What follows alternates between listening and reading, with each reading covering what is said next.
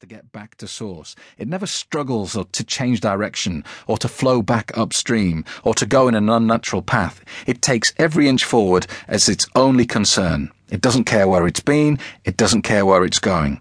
Slowly but surely, as I read more and more theories from ancient Eastern philosophies to the Hawaiian healing systems of Ho'oponopono, I began to feel alive again. I left behind me the desperate times of when I was an atheist and when I lived purely for me, purely based on what my ego wanted.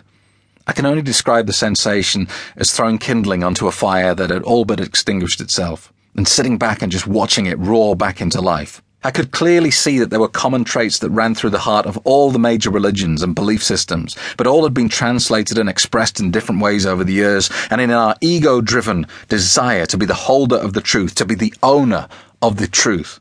Each religion, in turn, has professed and proclaimed that it is the only true word of God, and as the ego, or as the conscious mind demanded, we fought wars to force home the point. I'm currently writing a book called The Fragments of God, all about my journey to this point and my eventual spiritual awakening, and some of the amazing, life-changing discoveries I've made on the way. If you'd like to be the first to hear about the latest of Fragments of God, please join the mailing list at Subattraction.com. So right here and right now, I'm going to tell you the 8 secrets I've discovered to creating true peace, happiness, and abundance in your life. However, at this point, I'm not going to try and explain each one in full, as it would take many hours. You don't need to know all the details, and providing you can make a leap of faith right here and now. I mean, there may be statements I make here in this audiobook that you flat disagree with. There may be some you don't understand, some that just don't make sense. All I ask is that while you're using one of the subconscious reprogramming audiobooks from subconsciousattraction.com, is that you believe these 8 principles. You've got nothing to lose. All you need to do is do this for 21 days. Every day you listen, be aware of these 8 concepts. The biggest problem for discoverers of the law of attraction through the books such as The Secret is they try what they've been told and it doesn't work.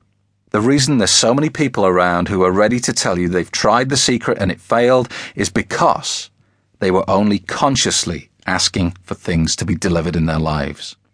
The conscious mind is human. It's weak and constitutes only about 10% of your brain activity. The other 90% is an unknown force. It's your subconscious. It's the other part of your brain that we haven't got a clue what it does.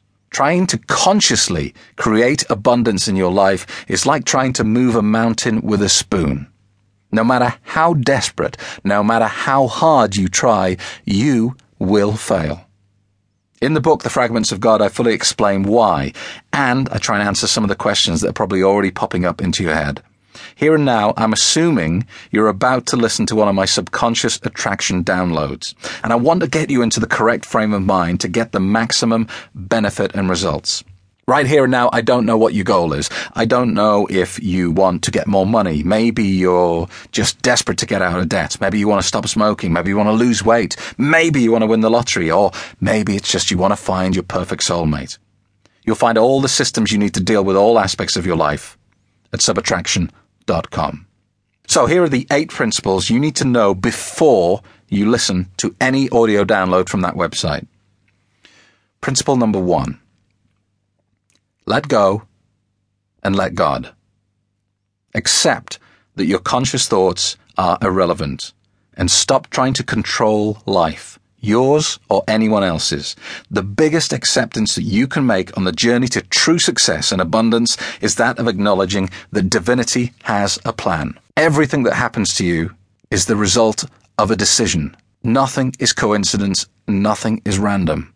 If you do believe in God, if you believe in the universe or the source or whatever you want to call it, you must surely accept a power that great already knows everything you want before you ask for it. So stop asking. The universe already knows what your ego wants. It also knows what's best for you. And those two things are not always the same thing. Give up trying to control the uncontrollable, and your life will instantly change for the better. Principle number 2. You must accept responsibility for everything in your life. And I really mean everything. This means you can't blame anyone, anything, or any circumstance for any problem in your life today. All things in your life were attracted or created by you. Now, this is perhaps the most difficult aspect of subconscious attraction to accept. Many people I speak to will initially object to this and